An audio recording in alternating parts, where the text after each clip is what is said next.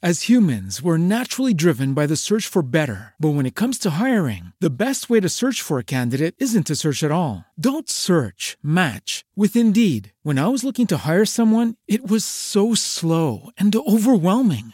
I wish I had used Indeed. If you need to hire, you need Indeed. Indeed is your matching and hiring platform with over 350 million global monthly visitors, according to Indeed data, and a matching engine that helps you find quality candidates fast. Ditch the busy work. Use Indeed for scheduling, screening, and messaging so you can connect with candidates faster. And Indeed doesn't just help you hire faster. 93% of employers agree Indeed delivers the highest quality matches compared to other job sites, according to a recent Indeed survey. And listeners of this show will get a $75 sponsored job credit to get your jobs more visibility at Indeed.com/podcast. That's Indeed.com/podcast. Terms and conditions apply.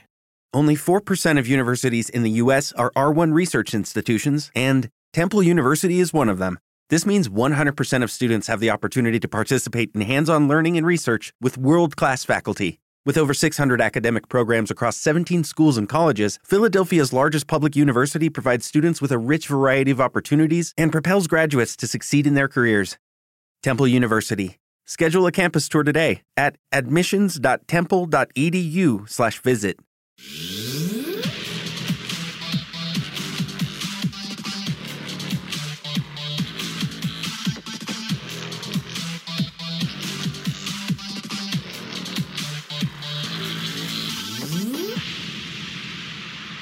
Thank you for joining us, and welcome to another edition of Answers Network. I'm your host, Alan Cardoza, and if you're just learning about this show now, know that it is on the air for you.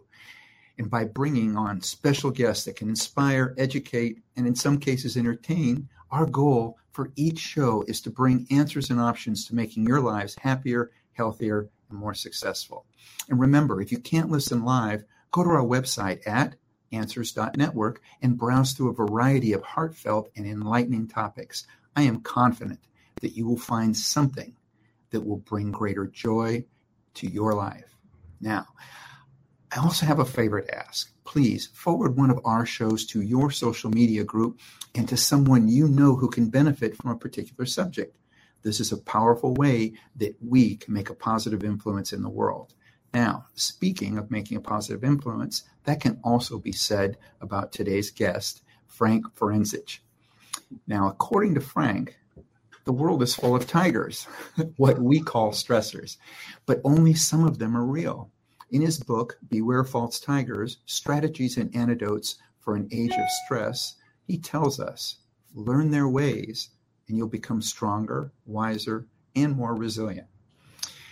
It is no secret that our world is in turmoil, with increasing pressure on our minds and our bodies. Now, when this occurs, cortisol surges through our tissues, driving us towards impatience, distress, dysfunctional behavior, and declining health. Now, the standard narrative tells us that stress is your problem with individual solutions. It's a lifestyle issue, a medical condition. It's a challenge to our personal well-being. But the standard narrative gets it wrong. In fact, stress is a systematic, psychosocial problem and a global health issue.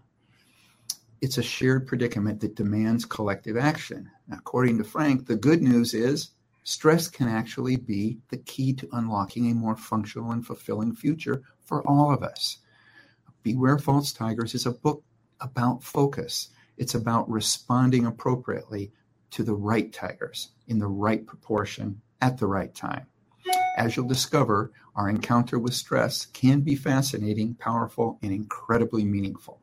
Now, along with being an author, Frank is an internationally recognized leader in health and performance education. He earned his bachelor's degree at Stanford University in human biology and neuroscience and has over 30 years teaching experience in martial arts and health education. Frank holds black belts in karate and aikido and has traveled to Africa on several occasions to study human origins and the ancestral environment. In 2012, Frank was named by Experience Life magazine as one of 5 visionaries leading the charge to better health and a healthier world. So Frank, first, thank you for leading the charge, and welcome to Answers Network. Oh, thank you so much. I'm delighted to be on with you. Well, it is my pleasure. I was so glad when Jan told me that we had you on the show. And so it gave me the opportunity to start looking at your book and learning more about you and what you've been doing. And it is just incredible that I didn't learn about you sooner, because I think that you are doing so many things that make such a great and positive difference that, I want you to just keep doing what you're doing, because it's pretty incredible. Well, thank you. I appreciate that. Glad to be on. Yeah. Now, one of the things that I liked, and I think it was in one of your earlier books, is, you draw a lot of your information from us as humans, but also as animals. Right. So talk about this, you called it, I think, the primate's predicament, and the state of the human animal, and how it is looking for humans, and what does that say about the stress levels that we're bringing upon ourselves? Right. Well, to start with my experience in Africa, my interest in the Paleolithic period in human history, for me, that's always the touchstone. That's where I begin, because that constitutes the vast majority of human life on Earth. We are hunter-gatherers. We have lived outdoors in wild, natural environments. And in that setting, the stress that we experienced was occasional. It was episodic. Sometimes it was traumatic, but it was always rhythmic. It was always oscillating. So you would go out and you would have a hunt, for example. It might be stressful. You might be out for several days. You might have an encounter with a wild animal. That would be stressful. And then you come back to camp and you get to rest. And you might rest for several days before you go out again. And this rhythm has been described as the Paleolithic rhythm. That's what's normal for the human animal. That is what we can assume that is stress relieving, to experience life in that way. But now we're in this situation where stress is very much chronic and unrelenting, and all the prognostics seem to be pointed in the wrong direction. So especially things like climate and this ecological catastrophe that we're witnessing around the world, that is a stressor that we're not even familiar with. I mean, this is something that's brand new for us. So you add that with all the various other social stressors we have, economic stressors, and it adds up to what I call a stress burden that is unprecedented in human history. We've never had to deal with this much stress before. And you can see it expressed in human behavior now. So much bad behavior, whether it's air rage or incivility across society. People are under pressure, and we're having trouble coping.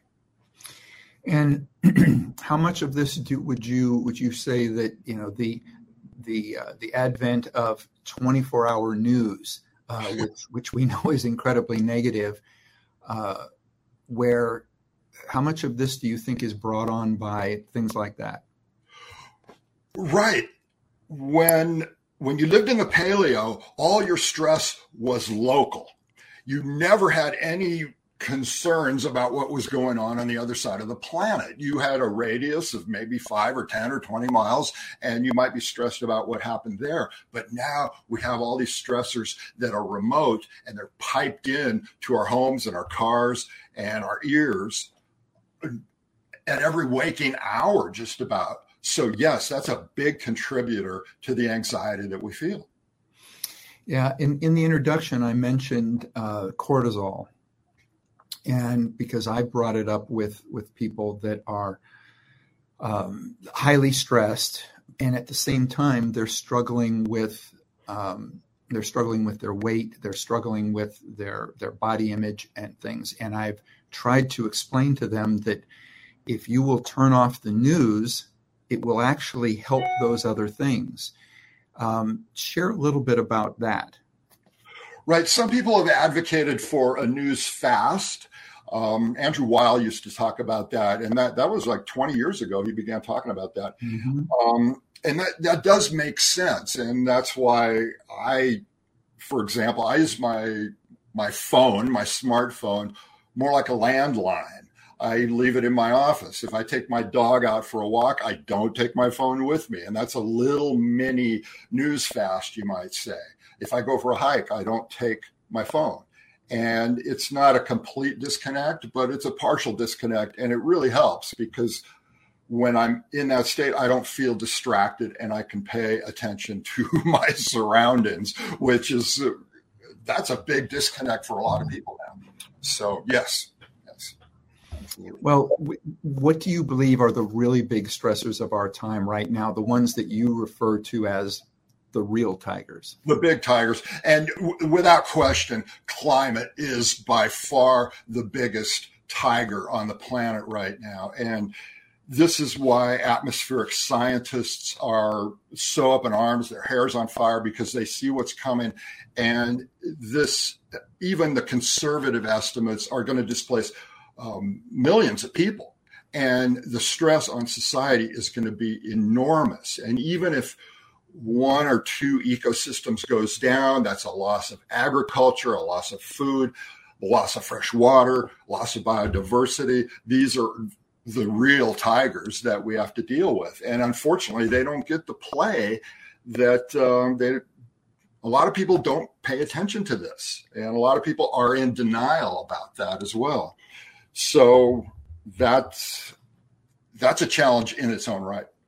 Yeah, I've seen some of the testimony of David Attenborough testifying, about it not only in the United States but in the World Court, and it's so amazing to me that that we can have the amount of information that's out there that points to where these problems are, and I think he does a great job of articulating, that because of this, we've already seen A, B, and C.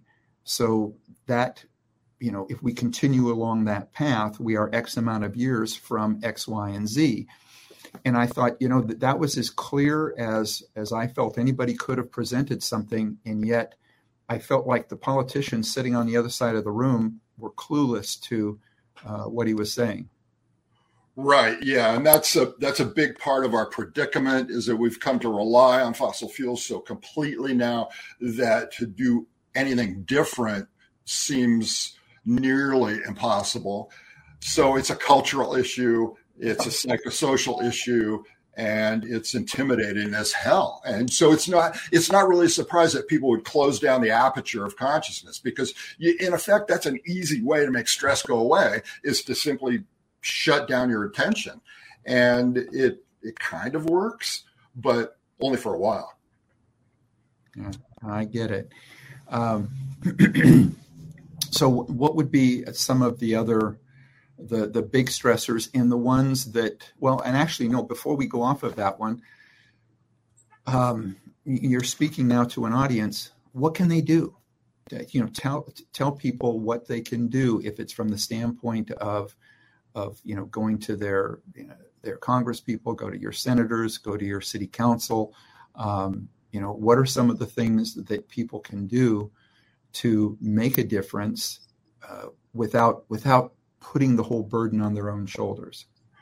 Right. Well, the thing for me in terms of action that holds the most promise comes out of the UK and this group called Extinction Rebellion. And what they're doing is promoting civil disobedience as a way to get the message across.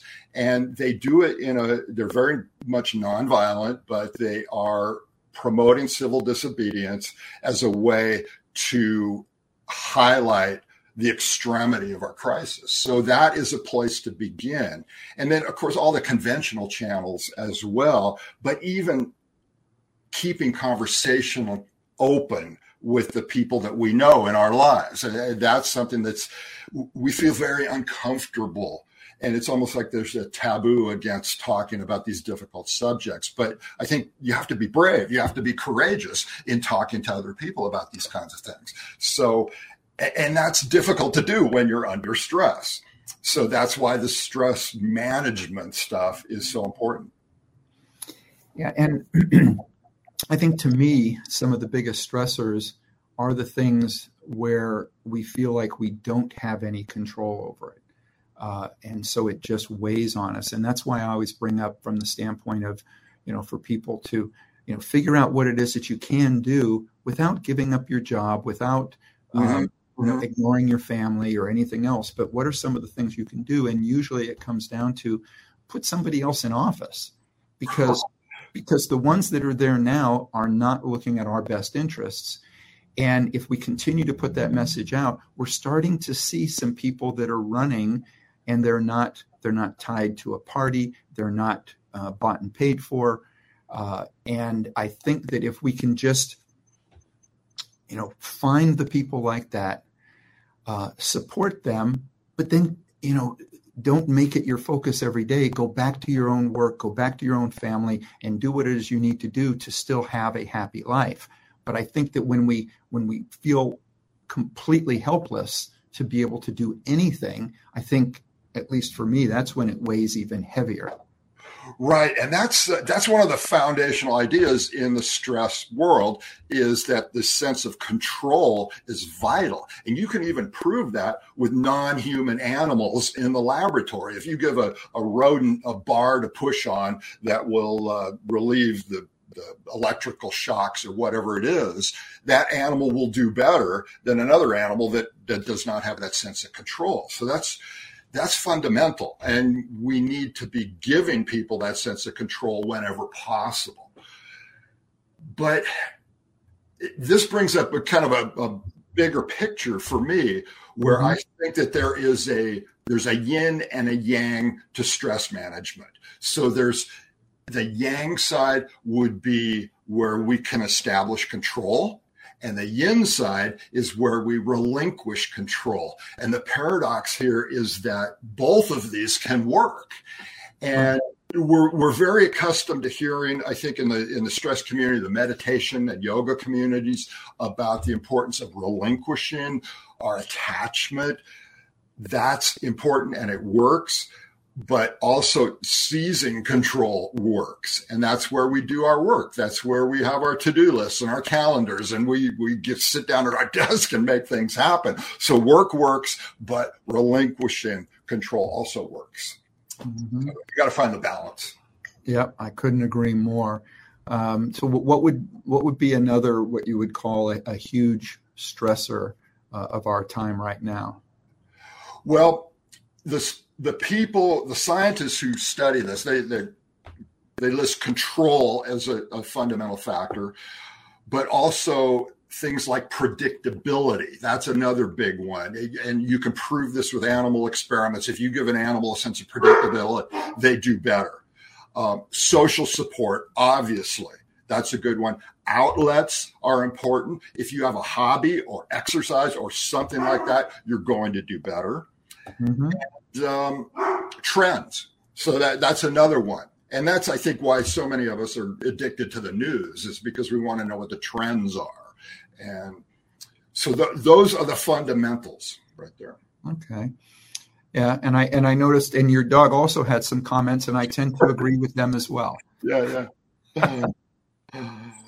Now, in your book, you refer to the hockey stick of novelty. Share with us what you're referring to in that. Right. This I find fascinating because, again, thinking about the paleo and thinking about human history, if you lived pretty much any time in the paleo, your life would have been pretty much the same as your parents and your grandparents and your great-great-grandparents, and going the other way, your descendants would have had lives almost identical to yours. You would have had stone tools, you would have done some hunting, some gathering, and that's it. Culture and life ways would not have changed hardly at all from generation to generation. And then something happened around the time of the Industrial Revolution, whether it's the printing press, whether it's the steam engine, whether it's science, whatever it is, now we get this explosion of novelty. And now we can no longer assume that our children are going to have lives substantially like our own. In fact, this hockey stick of acceleration implies that our kids, our next generation, they're going to have a life very much different from ours. So that is a huge stressor. We see this hockey stick graph all over the place. It's not just climate and biodiversity or population. It's novelty, innovation, everything else. So we have not had time to metabolize these things. It takes years, maybe generations, to metabolize certain new developments, and we haven't had time to do that. Right. So I think what you're saying is that there are some stressors out there that we don't even know what they're going to be yet because we don't know which direction it's going to go. Right. And young people are blown away by this. They don't even know whether they should go to college or not. What should they study? Is my discipline going to even be relevant in 10 years? What is coming down the pipe? Nobody seems to know. And that sense of uncertainty is really challenging. Well, what are some of the things, because I know that you talk in the book, obviously, some of the consequences, that we've already seen with massive social stress, but what are some of the consequences we may find in the future that we've not yet had to deal with, but based on your studies, you have an idea of where it may take us? Right. It's just a general, you might say, acceleration of confusion.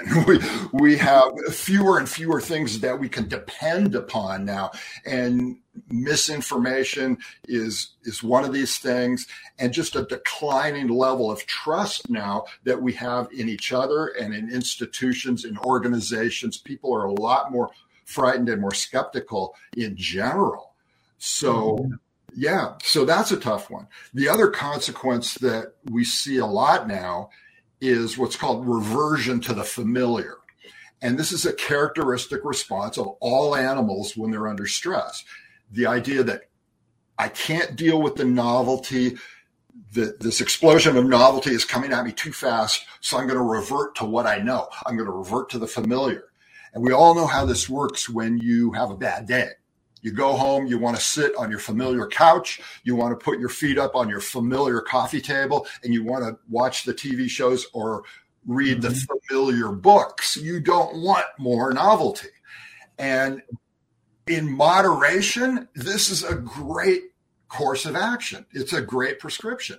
But in the extreme, it becomes really pathological when you have thousands or millions of people reverting to the familiar. Then the kind of changes we need as a culture aren't going to happen. Yeah. When you mentioned in regards to the trust, and yes, I've read many things that say that, we're at an all-time low in regards to trusting the media, trusting politicians, trusting a lot of things. But I just recently saw a video that I think kind of nails that point home. And it was a congressional or Senate interview of a judge, and they presented a statement of something that judge had said in the past, and they said, is this how is this how you felt? Were you making an accurate statement? And they said, no, I was working for an advocate at that time. And it's like, so in other words, you will say anything. It was blowing me away, and I'm like, and this is a judge, we have politicians that have made statements, and then afterwards, when they're asked about it and stuff, we go, well, we were just playing politics. Sorry, you're playing with our lives. So right. How are we going to trust you when you make statements like that? Well, I'll pretty much say whatever it is I need if I'm playing that particular game. And anyway, so yes, I understand that, what you're saying is, I think that is one of the biggest stressors, that we can't really look towards someone, I think of, with my dad and, wanting, at 6 o'clock, he was going to make sure that he sat and watched Walter Cronkite because he trusted him. Right. He trusted him. Now we don't have that trust. And unfortunately, it increases the stress level for all of us. Right. This fellow at the New York Times, David Brooks, writes about this kind of thing a lot. And he calls it the social trust apocalypse. And that's the glue that holds society together. And if that glue no longer exists, you're going to be in real trouble. So we need to work at that level as well. Yeah. Now, you also, and I mentioned it a little bit earlier too, but we talk about the standard narrative about stress and why it's insufficient for our understanding. So share a little bit about what you mean by that. Right. Well, again, that's focused primarily on the individual. And that's all fine and good. If you're a clinician and you are working with individuals, it makes sense to do that. But the implications are much more widespread, and we need to work at that level as well. So stress is becoming... Swimsuit? Check. Sunscreen? Check. Phone charger? Check. Don't forget to pack the 5-Hour Energy. It fits great in a pocket or carry-on, and the alert feeling will help you arrive ready for anything. Now get 20% off when you use code 5HETRAVEL at 5hourenergy.com. Expires April 30th. One-time use only. Not valid with other discounts. Remember, visit 5hourenergy.com and use code 5HETRAVEL to save 20%. With Lucky Land Slots, you can get lucky just about anywhere. Dearly beloved, we are gathered here today to... Has anyone seen the bride and groom? Sorry, we're here. We were getting lucky in the limo and we lost track of time. No, Lucky Land Casino, with cash prizes that add up quicker than a guest registry. In that case, I pronounce you lucky. Play for free at LuckyLandSlots.com. Daily bonuses are waiting. No purchase necessary. Void where prohibited by law. 18+. Terms and conditions apply. See website for details. Not just an individual affliction. This is going to be the major psychosocial challenge of the next 20 years. And if we don't address it, we're going to have even more problems. But the standard narrative, I think, is good. And everybody knows it because we see it all over the popular press. And we see the recommendation for exercise, more sleep, meditation, these kind of things, social support. That's all fine and good. What I like to do is extend it a little further and talk about the power of story and the power of reframing our experience.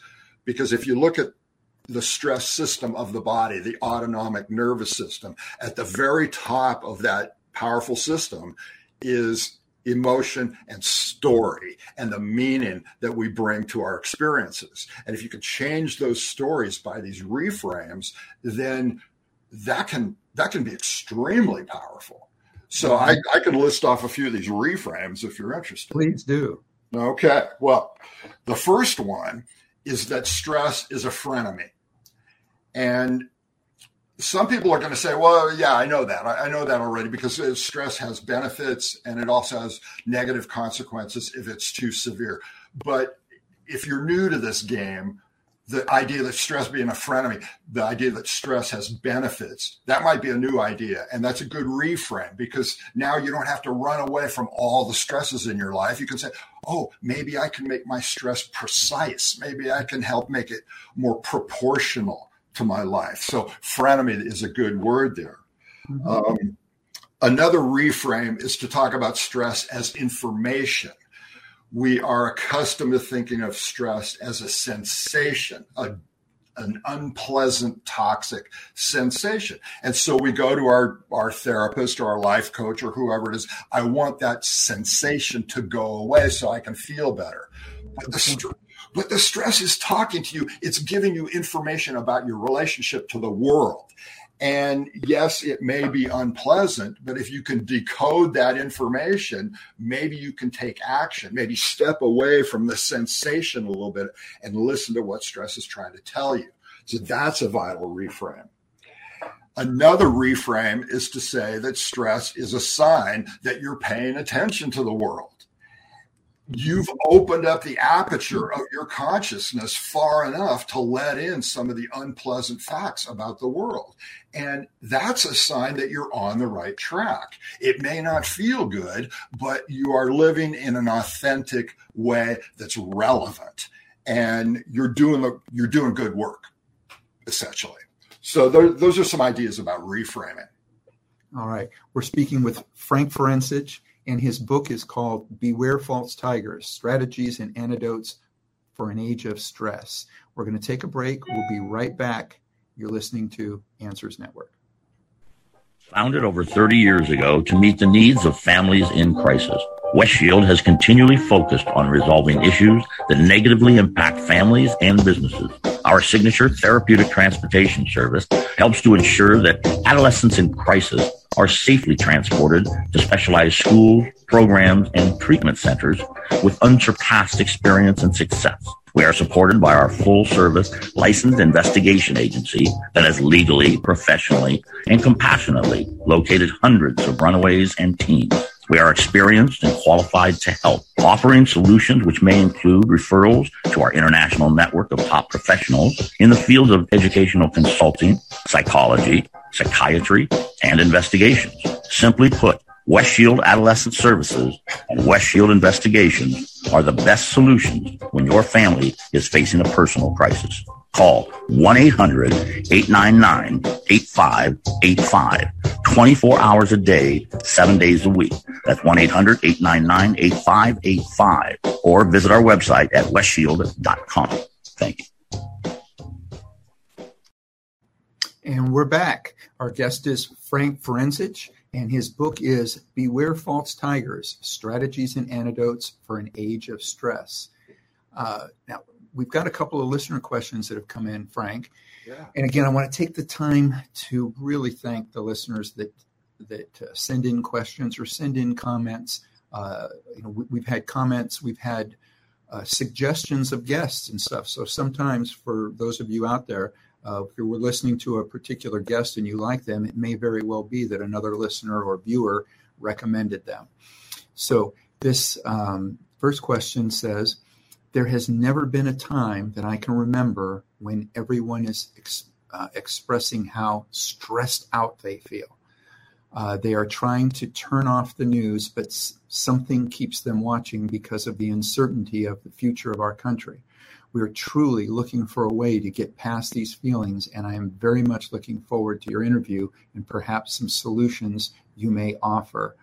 Thank you for putting this book out. And this is from Ariana in Pennsylvania. Thank you. Yes. So, general solutions. Yeah, when I think about the human body, I see it surrounded by three concentric circles, and I call these life support circles. And one stress solution here is to focus on these circles, and you could be proactive here. Mm-hmm. So these circles, the first circle is habitat, and this is your natural environment that gives you your food, your water, your air, and everything else. That needs to be obviously protected. The second circle is people, tribe, community. That's a life support system. And the third circle is culture, meaning, and story. And that can also be seen as a life support system. Now, the thing there, we have dysfunctional relationships at all these levels, which that's another conversation. But for now, let's talk about the third circle, the circle of culture, story, and meaning. And that's where we can all play a part, because the problem right now is we don't really have a unified narrative about where we're going as a people. Mm-hmm. And some people say, well, we need to go forward. We need to go backwards. We're going in the wrong direction, whatever it is. We need to have a unifying narrative. And this is where anybody can have a voice. Anytime you're in conversation with somebody, you can contribute to culture. Culture is malleable. You can help direct us toward that unifying narrative. And that's a challenge that holds a lot of potential for us. Yes. Unfortunately, I think that in too many cases, people have realized some of the psychological or the statistics about the psychological advantage of negative information versus positive information. And Right. for those people that are trying to get their point across, or get their vote or whatever. But I think that as a people, we need to identify those people, and I think with so many things, if you just shine a light on it, and say, do you realize why this person is so divisive? Mm-hmm. Because they have a team of people that have determined that psychologically that you're going to respond better or remember more if they keep feeding you negative, divisive information. If we can shine a light on it so people can see it, maybe they won't take it in as much, which is one of the reasons, why I have this show is mm-hmm. I think that, I recommend to everybody, don't just listen to my show or watch my show. There are lots of people out there doing very, very positive things like yourself. If we can get more people to recognize that and turn off those negatives, or at least recognize them for what they are, we as a people, I think, need to take these things back. Right. And what you're describing is sometimes called the negativity bias. The autonomic nervous system reacts more strongly to bad than to good. And that's been shown in the laboratory, and it's a real thing. And that's why politicians can take advantage of that. I think the antidote here is simply to realize that, in a sense, you're being remote controlled from afar. Somebody is talking through your phone and giving you a fear-based message to elicit some kind of a response. But as soon as you recognize that you are being remote controlled, then it ceases to have so much power over you. So, and then you can have your own narrative. Mm-hmm. Yeah. Absolutely. And anyone who has listened to this show for any period of time knows that my favorite part is when our guest shares success stories and solutions. Can you lead us through some of your favorite solutions for stress relief, both individually and social? And you mentioned earlier, when you mentioned story, it clicked with me. If you can share some solutions through success stories, I'm right there hoping to get as much as we can all get. Well, for me, the number one strategy is to spend more time in nature. And that's mm-hmm. something that I'm fortunate, because I live in Bend, Oregon, and I have a trailhead that is quite close to my house, and I can go out with my dog pretty much any time. And that is really valuable. The other success story, you might say, is to start looking at activism as a stress reliever and a form of medicine even, because what you're doing when you act in the world is you're connecting up with your sense of meaning and purpose. And that is exceptionally powerful. Remember Viktor Frankl writing in his book, Man's Search for Meaning, and he quotes Nietzsche in there that he who has a why to live can endure almost any how. That's really important. And we need to identify those things in life that give us a sense of meaning and then act upon those things. That is what works for me. And there's a lot of things I could be doing right now, but I sat down one day and I said, look, here's a list. These are the things that give me the most possible meaning. I want to have a voice in the world, and that works.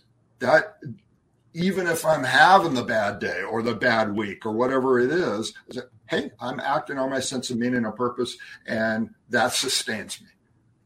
Gotcha. Okay, we have another question that came in. This one reads, I'm a physical therapist working with athletes in the LA area. Your title struck me so hard as I am seeing more and more unnecessary injuries that I believe are stress-related. I read an article a few weeks ago in Psychology Today entitled, Is COVID-19 Causing an Epidemic in Sports Injuries? I've purchased your book and would like to know your thoughts on the title of that article and how your book will be helpful to my clients. This is from Nathan in California. Well, thank you for that question. I've spent some time in the physical therapy world. I went to massage school. I know a little bit about this. And when I look at, I'm really interested in athletic injuries because I've had my share. But what I see, number one, is so much specialization in the athletic world. That's historically abnormal for the human animal. We are hunter-gatherers, and that's what we do. And all these sports that we have now, especially when practiced at a really high level, are almost bound to produce injuries. And especially in youth sports, that the professionalization of youth sports is really a problem. And that's compounded by the level of competition in this society. Mm-hmm. So that's a problem. Now, I understand why someone will fall in love with a sport. And now you have to manage your stress in that sport. But coaches know how to do this. Coaches are the best because they say, when you train hard, when you train really, really hard. And when you rest as deeply as you possibly can. So this is the life of a professional athlete. Train hard, rest deeply. And that's the rhythm we're going for. You know, when you were saying that and you mentioned the problems of it starting so young, when my kids were in Little League, and one of the speakers we had was a former professional baseball player by the name of Rex Hudler. He was also a sportscaster afterwards, but he was a big personality. He wasn't a big star, but he was a big personality and did play pro ball. And to me, he gave one of the most enlightening and thought-provoking speeches to the kids on opening day. And he turned to the kids and he's talking to all of them about the game is fun. Go out there, have fun. You're young, you're growing. And it was such a beautiful thing. And the kids, you could see they were all getting very excited and really felt good about what they were doing. What he did next is what made the biggest difference. He then turned his back to the kids and he looked at the parents that are now all up in the stands. And he said, you are the ones that can screw this up for them. He said, every one of them is not going to end up being a pro player. Every one of them does not need to work hard every day and to make this their whole life. They don't, and every one of them does not need you yelling at them every time they make a mistake. And anyway, it was the first time that I'd ever seen something that was so beautiful that he kept it very cool for the kids, but he really got on the parents because he said that is, the biggest problem is that, because for those of you that think that little Johnny out there is, if you ride him hard enough, he's going to become a pro and you're going to live through him, don't do it.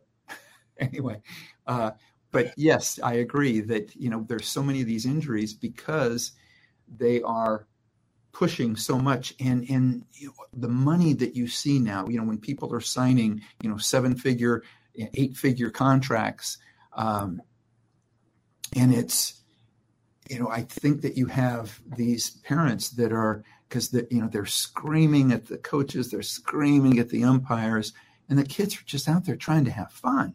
Right. Yeah. We've taken the play out of play, essentially. Yes. And everybody my age has a story of when we were kids, we used to play 3 or more sports on any given day. When you're 10 years old, you play baseball in the morning and football in the afternoon, basketball later on. That diversity of experience is really good for the body. And there's no need to specialize early on. So. Well, I just had a conversation with someone the other day. As you were bringing that up, we also rode our bike to all of those different, wherever that activity was, we rode our bike to that. Over 4th of July, my girlfriend and I, we rode our bikes to go to visit people. And I tended to notice that having a bike that did not have an electric motor was the minority now. Yeah. Most of the kids were riding electric bikes, and it wasn't the electric bike to where you're pedaling and it's helping you a little bit. They're kicking their feet up and just going. How do you think that's going to affect us now in the next generation when they're not even getting that level of exercise? Oh, yeah. And the same thing in Bend, Oregon. This happened almost overnight. You see everybody on the e-bike now. And, of course, some people use it wisely, but a lot of people don't. So between the e-bikes and the phones and everything else,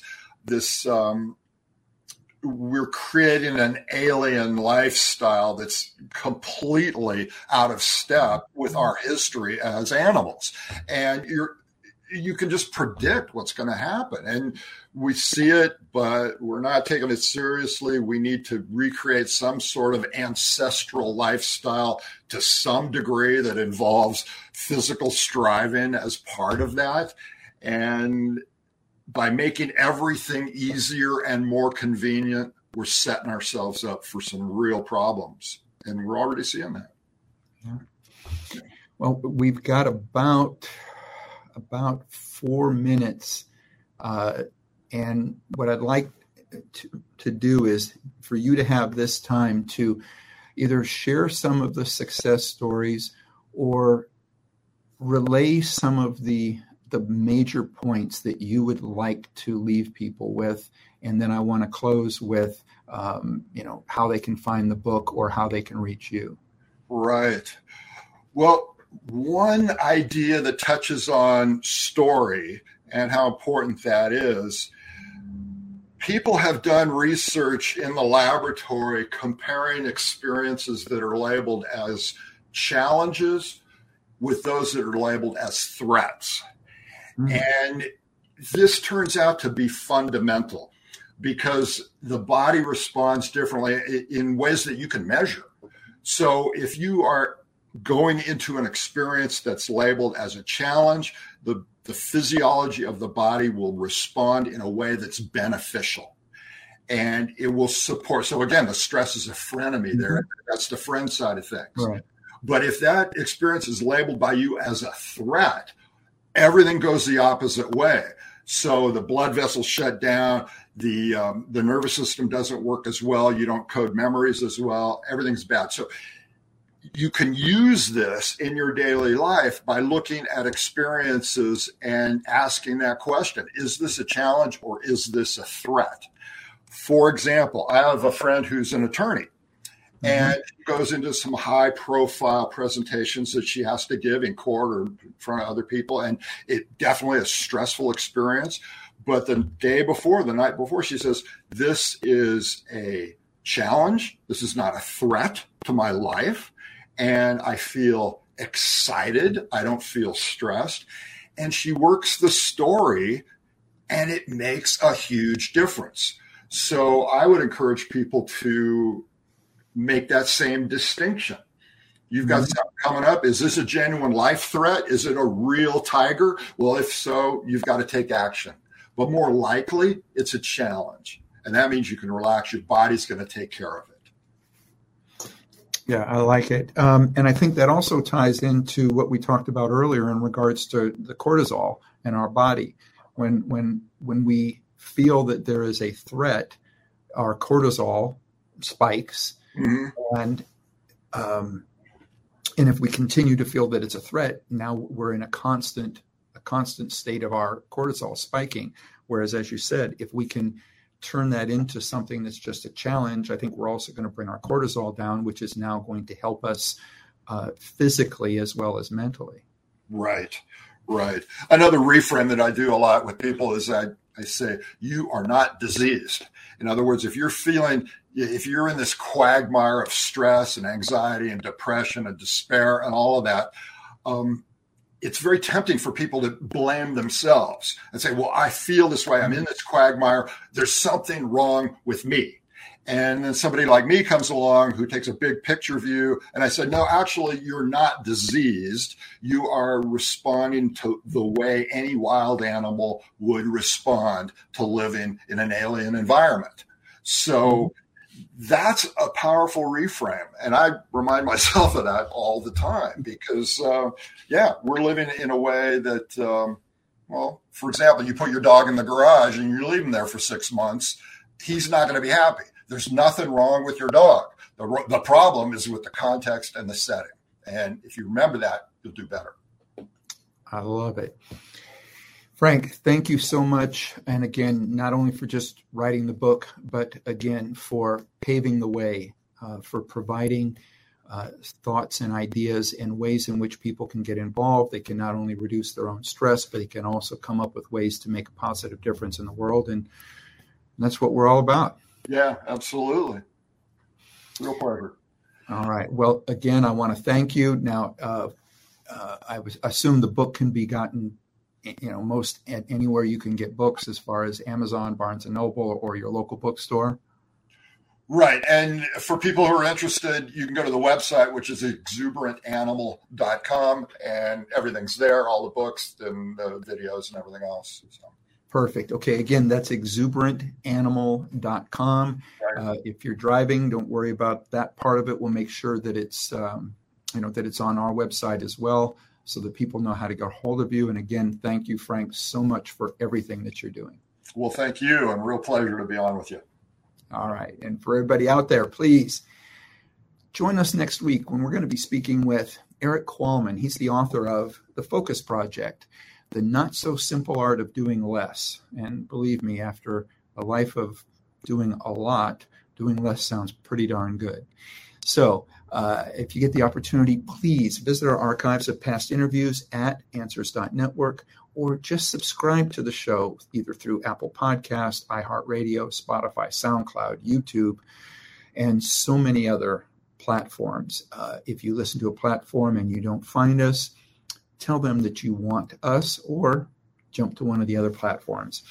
The next time that you are on Facebook, Twitter, or Instagram, please remember, stop by our page, check out some of our latest posts. If you like them, please like us and spread the word. For everybody out there, be good human beings, and be with us again next week on Answers Network.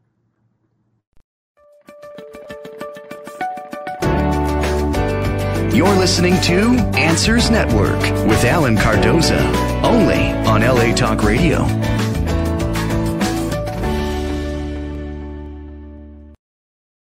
With Lucky Land Slots, you can get lucky just about anywhere. Dearly beloved, we are gathered here today to... Has anyone seen the bride and groom? Sorry, we're here. We were getting lucky in the limo and we lost track of time. No, Lucky Land Casino, with cash prizes that add up quicker than a guest registry. In that case, I pronounce you lucky. Play for free at LuckyLandSlots.com. Daily bonuses are waiting. No purchase necessary. Void where prohibited by law. 18+. Terms and conditions apply. See website for details. Lucky Land Casino, asking people, what's the weirdest place you've gotten lucky? Lucky? In line at the deli, I guess? Aha, in my dentist's office. More than once, actually. Do I have to say? Yes, you do. In the car before my kids' PTA meeting. Really? Yes. Excuse me, what's the weirdest place you've gotten lucky? I never win and tell. Well, there you have it. You can get lucky anywhere, playing at LuckyLandSlots.com. Play for free right now. Are you feeling lucky? No purchase necessary. Void where prohibited by law. 18+. Terms and conditions apply. See website for details.